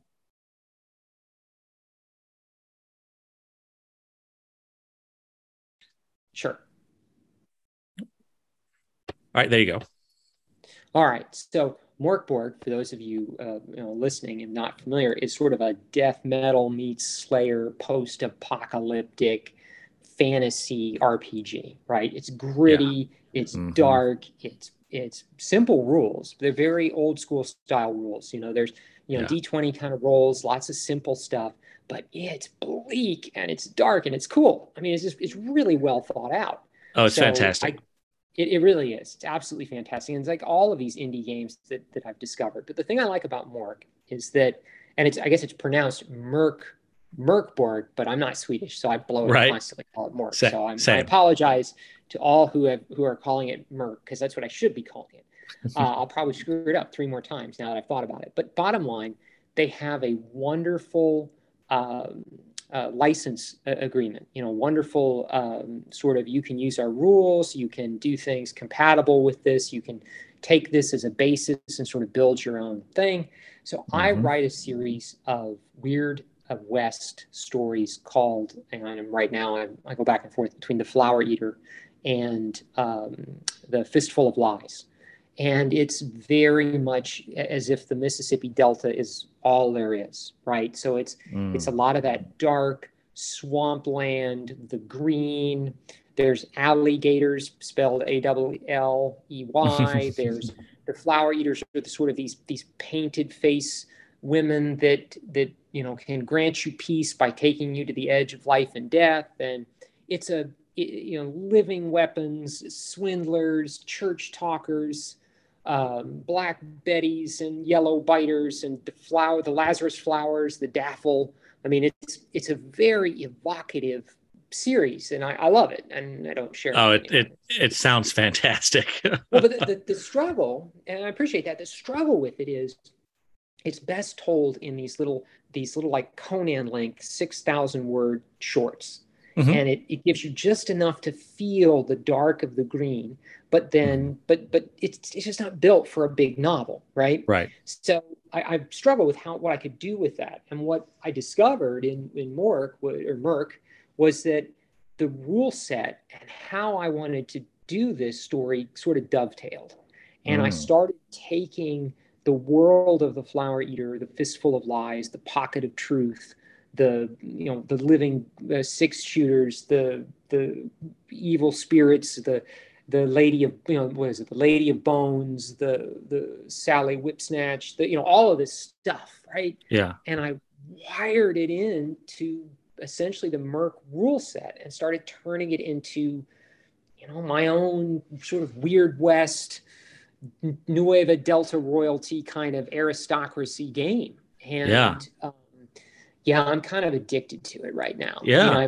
I write the 6,000 word shorts, and they, like I said, they have swindlers and rock sluggers and church talkers and red tongues and all of these things that don't make any sense to you when I say them, but boy, they're very evocative. They are.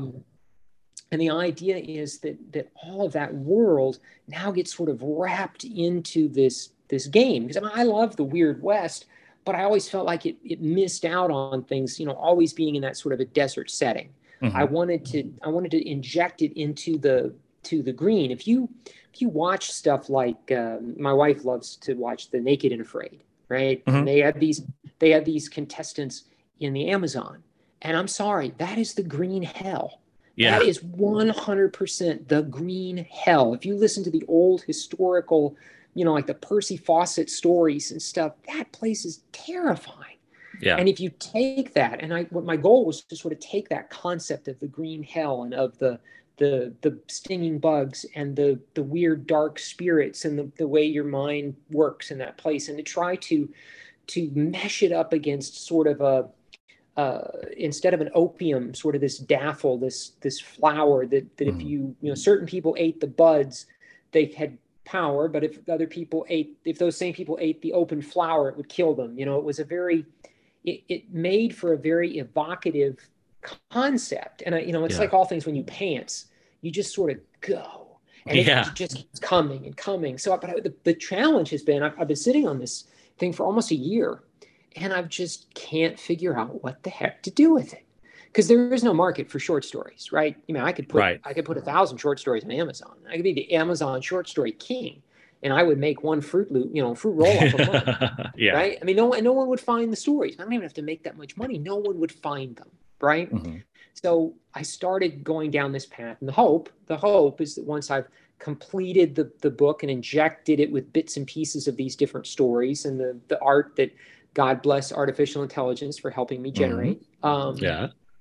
that I can produce something that might one day sit on a shelf at Exalted Funeral, that might Yeah. embrace the Merc Borg world and concept, and take it to No, that I next step. So no, I definitely think that's um because I've seen, because they do have an open license, I've right. seen people doing Kickstarters for, hey, I saw one not long ago. I almost backed it, and then I got a little crazy on the Kickstarter, so I'm making myself dial it back a little bit until some of these actually start rolling in. But there Mm-hmm. was one that someone was basically like, it's Morkborg, but in a swamp. I can't remember. I think they called it like Swamp Borg or something like that. And it was to do like, it was just a resource book, Mm-hmm. bunch of roll, to see. Roll tables, random table kind of stuff. Yeah. Yeah, a bunch of random tables, with the same kind of art style, that very Mm-hmm. evocative Borg art style. And yeah, it definitely it did well. And so there's a lot of love for that license, that game, and I definitely think that you could very easily. Now, do you want to go through the trouble of a Kickstarter? That's on you, but I don't I have any friends, Bob. That's the problem. I think with a Kickstarter, you have to have friends. And seeing as I can count my friends on one hand and still have well, fingers so left. so here's the thing. the indie game world is just really good and really supportive. And so what I actually design a lot of games, and now I do just one sheet RPGs. I Those just are put really out, fun. Those yeah, are really, really fun. I've made like 40 of them at this point, I think. Nice. And I'm eventually going to make them into game books, Mhm. but that's like the forever project that's going on in the background kind of deal. Right. Yeah, it's Um, like repainting the garage. I'm gonna do yeah, that. I'm totally gonna do that. yeah. Yeah. But there's places out there like itch.io. Yeah. I have all my one sheets on there, and I have them on Drive Through RPG, Hmm. for just like, Right. pennies basically. Sure. Um, and they make me 20, like on a good month at this point, I get like 20, $25 a month off of them.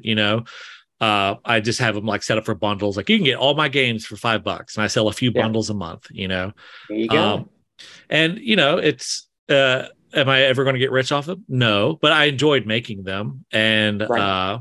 they get me access to markets that, I mean, the overlap between people who play role playing games and read books like what we write, it's a circle. It's not a Venn diagram, it's a circle. you know I've noticed this. and Yes. so it's something that gets me into areas that I might not be otherwise. So I definitely think you could go the itch route or the drive through Hmm. RPG route, Kickstarter, whatever. The demand is there. And it sounds like just what you have said so far, like I'm very intrigued. I would definitely jump on this. So I say go for it. Well, like I said, I think I appreciate that. I think the struggle is one, you got to know what you're doing when you kickstart. And I Yeah, wouldn't. I would be right.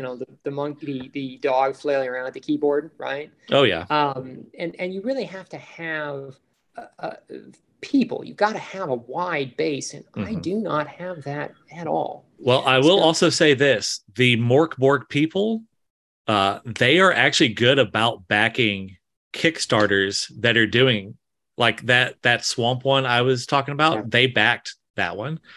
So they're pretty good about actually spreading the word about people that are doing stuff with their IP.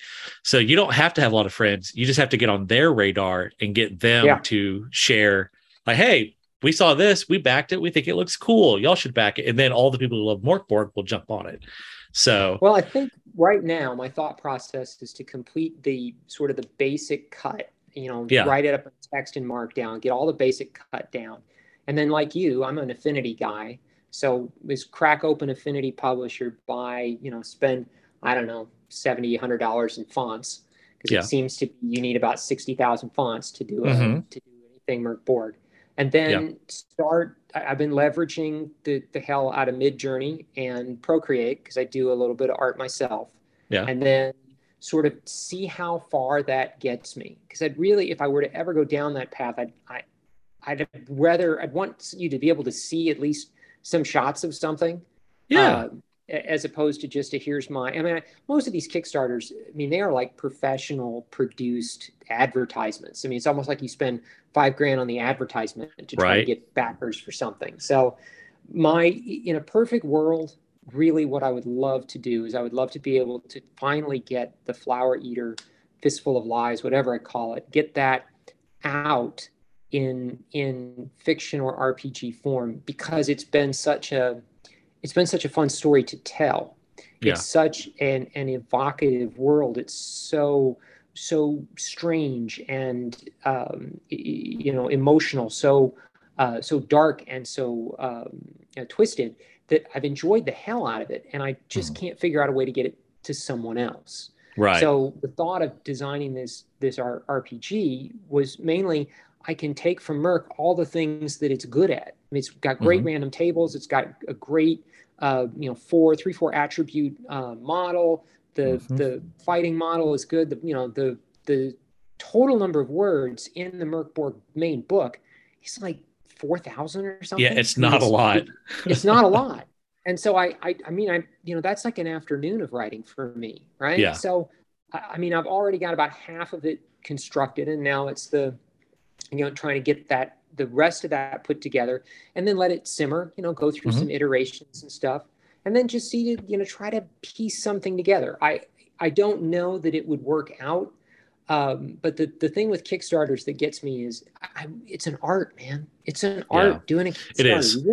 You really have to know what you're doing. I mean, I've almost seen people that whose job it is to make Kickstarter successful. I mean, it seems Yeah. like a whole cottage industry. And I mean, Yeah. honestly, I'm like your uncle that can't figure out how to turn his VCR on, right? I mean, wow, did I just age myself there? VCR. Well, no, I'm in a similar boat. I have no experience with Kickstarter other than just backing them, but Mhm. I really want to do audiobooks for my series. That's Right. the number one question I get asked is, can I get this in audiobook? And it's no, because it's expensive. Yeah. And I keep toying with the idea of, kickstarting an audiobook version. But it's one of those, yeah, it's, there are people that you can hire to run it for you, but at that point, that's just another expense. Yeah. Is there anyone who does it cheap enough? Would I be better off just paying for the audiobook Yeah. out of pocket at that point? Yeah. Yeah. So No, yeah, I definitely understand that reservation because it is very daunting. it is. It is. And if you ever decide you want to do audiobooks, there's a gentleman who I've known for a while now, a guy by the name of Duffy Webster. You find Duffy on Twitter as well as a couple other places. Duffy does the voices for lots of mobile games, Yeah. and he narrates a couple of books that I've listened to. The guy has an incredible range. I mean, it's like meeting a cartoon character, right? Yeah. When you talk to him, because he can do women, men, kids, old people. I mean, it's really crazy. So if you do decide you're looking for someone, I would highly recommend talking to Duffy, because Yeah. it's like in other words, if you need like four voices for your story, you're getting four voices in one person. Yeah. And it is cool as hell to watch him do what he does, or just to Yeah. listen to him, right? Every once in a Yeah. while I talk to him and I feel like I'm talking to like a TV person. I mean, the guy's got an IMDb page, for Christ's sake. But Yeah. he's really great, down to earth guy, super super easy to talk to, and just like the police, the guy from Police Academy, the guy Oh that can do yeah. like, yeah, he's like that. Hey, a guy can do a gazillion voices. Yeah. It's a lot of fun. So if you're looking for somebody to voice your series, I can't recommend him highly Yeah. enough. Yeah. No. I'll definitely look into that because I am slow. It's basically I want to see how sales go on book four. I'm hoping Sure. that I can sell enough of book four to I won't sell enough to pay for an audiobook, but I'm hoping I can get enough to kind of defray the costs to a point Sure. where I feel it's affordable. Sure. Um, but the other thing I was going to say, and this is something that I will be doing in the future. I'm not in the position to do it now because it wouldn't be beneficial to me yet. Mhm. But I write across a number of genres. I have horror stuff, I have fantasy stuff, I have a number of fantasy worlds, things like that. And you're talking about like, what do you do with these short stories? And my intention is to eventually I when I first got started, all I wrote was short stories. So I have a ton of short stories just lying around. And so I will eventually be releasing them as like anthologies, which I realize won't sell well to anyone that's not already a Bob fan. But that my intention is to, once I have enough of these kind of uh, other things to showcase, to release an anthology that's, I don't know, the Worlds of Bob, where I put a couple of short stories from each of my IPs in there as like, I don't expect to sell a ton of them, but to have something that I can have at my booth when I'm at conventions where someone's kind of on the fence, be like, look, buy this book. It gives you it's got some excerpts of some of my urban fantasy. It's got some of my regular fantasy. It's got some of my horror. Just read this, and you'll get a taste for what I do, and you can find out what you like most and then go buy more of that. So something long term you might consider is doing something like that. It's kind of Yeah, showcase I've all your produced different something IPs. like that. Yeah, no, I've done something exactly like that. I produced an anthology book with all of my shorts, or with, I think it was like 10 of them, because they Yeah, average around 6,000 words each. But again, perfect. I never actually put it out. Again, when you get to a point, like I said, during the pandemic, it was sort of like, you know, maybe marketing these things isn't really, that's not something I'm inherently good at. Yeah. Perhaps, yeah. So I mean, that's where I went down the Vela route. Was that I Yeah. knew that it was you basically I'm putting it up there in the random hope that Amazon happens to put it in front of somebody and someone sees it, because Yeah. and that doesn't always happen. My last two Velas have not seen anywhere near the number of viewers or readers that the first few did. So Mhm. you never know. Yeah. It's a crapshoot. But It really is. no, it and I think that's really the struggle. You can, if like you said, if you're going to trade shows and conventions and conferences and stuff like that and cons, you've got a chance to get in front of people. I've got a friend of mine that swears by those. I mean, he's like a one-man convention machine. Yeah. I don't do as well with those Mhm. kinds of things. Not that I've ever done one, but Yeah. it's just not a real fit. I mean, you got to have a certain personality to enjoy being there and interacting and almost like a carnival hawker. You got to Yeah. get them into your booth, and you got to do your and I appreciate you reaching my quota for human interaction for the month today, Yeah. Bob. So this I, no, I'm kidding. yeah. No, no, Um, no. but Yeah, no, I yes, get that. it's the skill. I do get that. I will say, one thing, I have a guy like your friend that he doesn't sell that well online, by his own admission, but he sells really well in person. He's really good at making those sales. Um, and so, uh, splitting a booth with him, he's good at getting people to the booth. I'm not as good at getting people to the booth, but once he gets them there, then all I have to do is say, "Oh yeah, I write about a redneck wizard with a crippling meth addiction," and they either ask for more or they go back to talking to him. you know, makes it easy. So, but yeah, Nice. no, it's definitely not for everyone. I can definitely say that. Yeah. I'm not much of a people person. I do enjoy conventions. I just love the atmosphere. Right. Selling can get very draining very quickly. Oh yeah. Oh, for sure. But oof. All right. Well, we've gone way sideways. So let's rein it back in for a minute. We got one last good question for you, and Sure. then we'll wrap things up. But so, a hero of mine is an author named John Hartness, and he talks about how no matter how much you write, you cannot write as fast as people can read. Although you come pretty damn close. Yeah, I Um, kind of do. yeah, yeah. So you're the exception.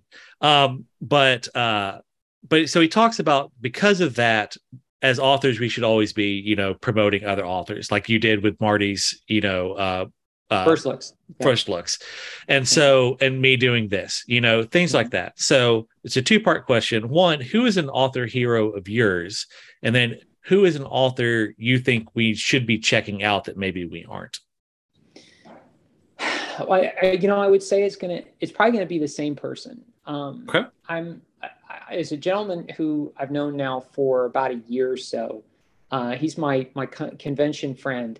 You'll meet these people in your life that are like the glass is always half full kind of people, even when the Mm-hmm. glass is not half full, right? I mean, this is one of those guys that's always positive, that's always sort of moving forward, always trying the next thing. He writes a funny and offbeat sort of horror comedy series.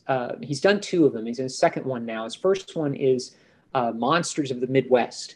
So the Mm-hmm. first one is like oh let's see, Wisconsin Vampire, and Uh-huh. then the next one is to the werewolf story. Oh Jesus, I'm blanking on it right now, but it's then there's Undead Cheesehead is I think the third one.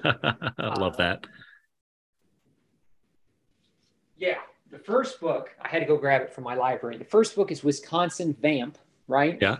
And let's see, booze, bowling, bake sales, bar fights, babes, blood, and karaoke. Who knew that being undead would make life so exciting, right? And listen, Scott Burtness is the author, and he's got a sort of he's got a sharp wit, right? Mhm. And he captures that kind of midwestern folksiness in his stories. Yeah. It really does, and he does a hell of a job with it. And he's done a second series, which is this Oracle series, which is a paranormal effects repossession.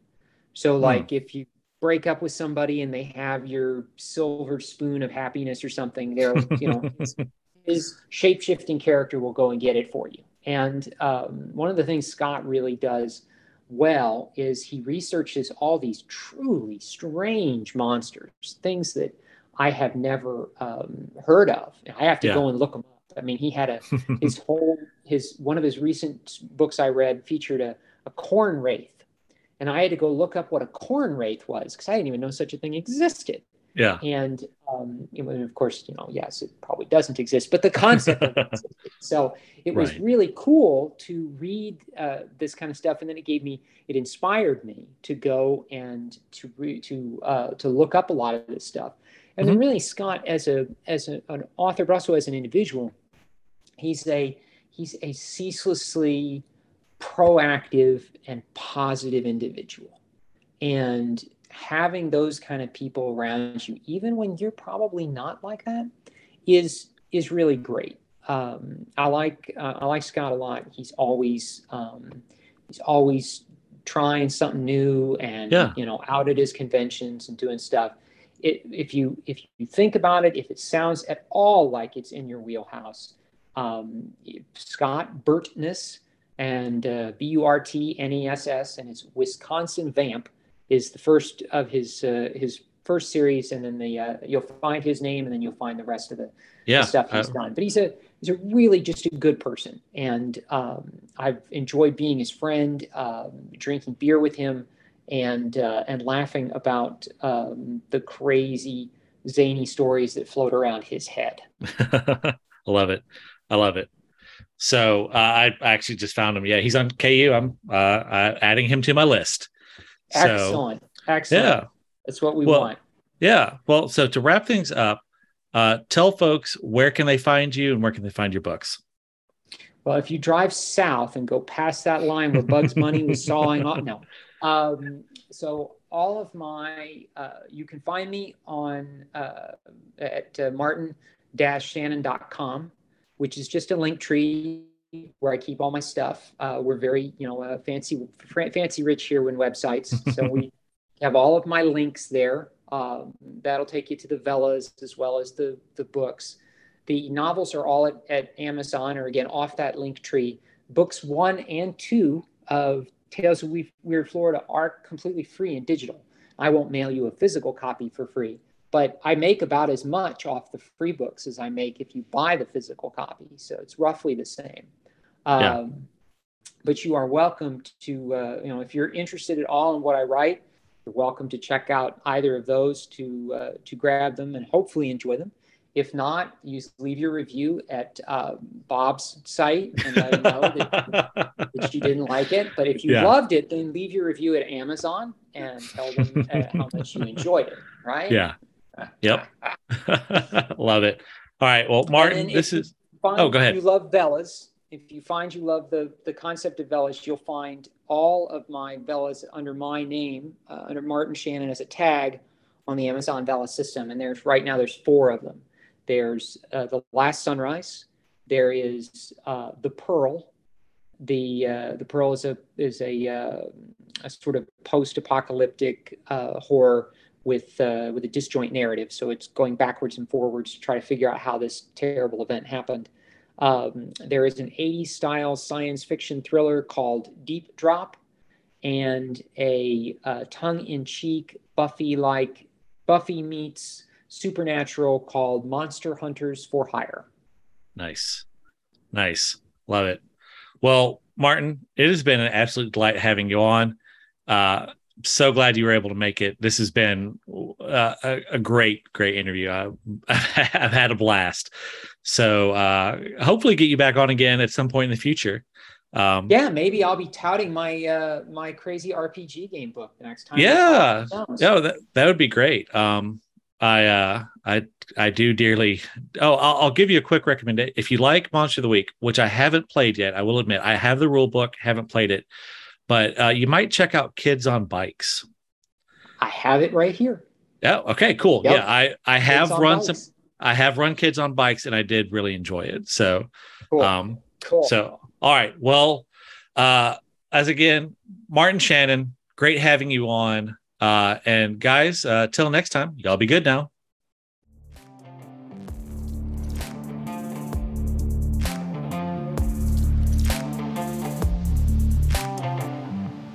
Thank you for taking the time to check out another exciting episode of Southern Fried Fantasy. If you would, you know the drill. Give us a like, subscribe, follow, all that jazz. We'll appreciate you. Until next time, y'all.